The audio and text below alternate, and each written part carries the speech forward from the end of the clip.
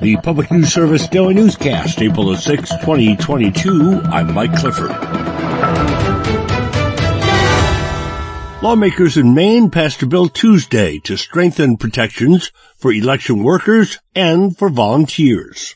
In a recent survey of almost 600 election officials nationwide, 1 in 6 respondents said they'd been threatened personally, with more than half of those threats not reported to law enforcement. State Representative Bruce White of Waterville introduced the bill. He says in addition to making interfering with an election worker a Class D misdemeanor, the bill would add a reporting procedure to document threats. Across the nation, really, since November of 2020, there have been an alarming number of death threats and violence made against, election workers and officials, including right here in our own state of Maine.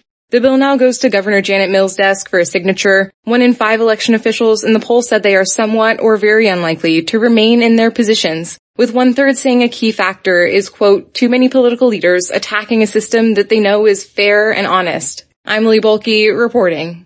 Maine is also set to get roughly $1 million for improvements to election security and technology from the federal budget bill, which allocated $75 million nationwide in the face of increasing cyber threats. And this week, members of Faith in Texas will be at the Dallas County Jail, as they are on most Fridays. As the Texas incarceration rate grows, the group making the case for cash bail reform by freeing people from jail who are unable to post their own bail. The group says the bail system discriminates against low-income people.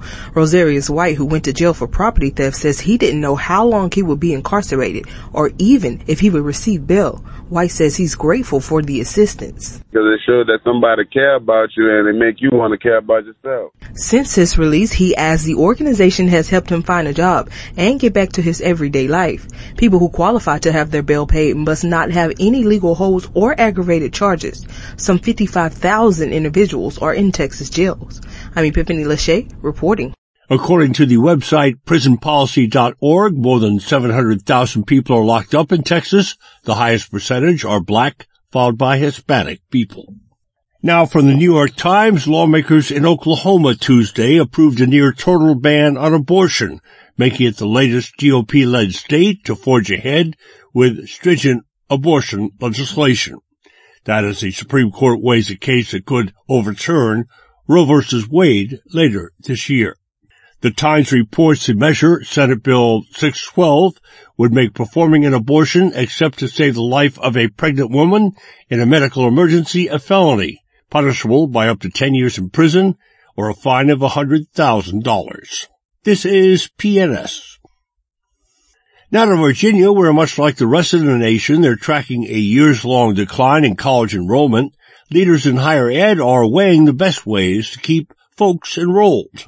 The Virginia-based National Student Clearinghouse reveals college enrollment across the country dropped nearly 3% last fall, capping an overall 2-year decline of more than 930,000 students nationwide. In a virtual higher ed conference this week, Doug Shapiro with the Clearinghouse noted community colleges were most affected by enrollment declines in the pandemic's first year. Community colleges essentially took 85% of the total losses in year 1, but it was nearly evenly split in year 2, with the 4-year institutions responsible for just under half of the total student decline, about 47%. According to Virginia's State Council of Higher Education, undergraduate enrollment in public 4-year schools across the state stood at nearly 172,000 as of the fall 2021 semester, the lowest fall headcount since 2016. Advocates in the higher education field argue more financial support for students from state and federal governments could stabilize and increase enrollment. This is Jonah Chester reporting. Climate activists now calling for a rapid shift away from oil and gas as a way to reduce the world dependence on fossil fuels that prop up the Russian regime and its war in Ukraine. Rallies are set for this Friday in 10 cities across California, from Sacramento to San Diego. Ukrainian immigrant Igor Tregub, chair of the California Democratic Party Environmental Caucus, says the country must stop the importation of any Russian fossil fuels. We vote with our dollars and no longer rely on authoritarian petrostates that murder citizens of neighboring democratic countries. I'm Suzanne Potter. California has passed stringent clean air regulations and set a goal of becoming carbon neutral by 2045. Finally, our Mike Moen tells us despite pushback, South Dakota is moving forward with plans viewed as limiting certain teachings about race in public schools.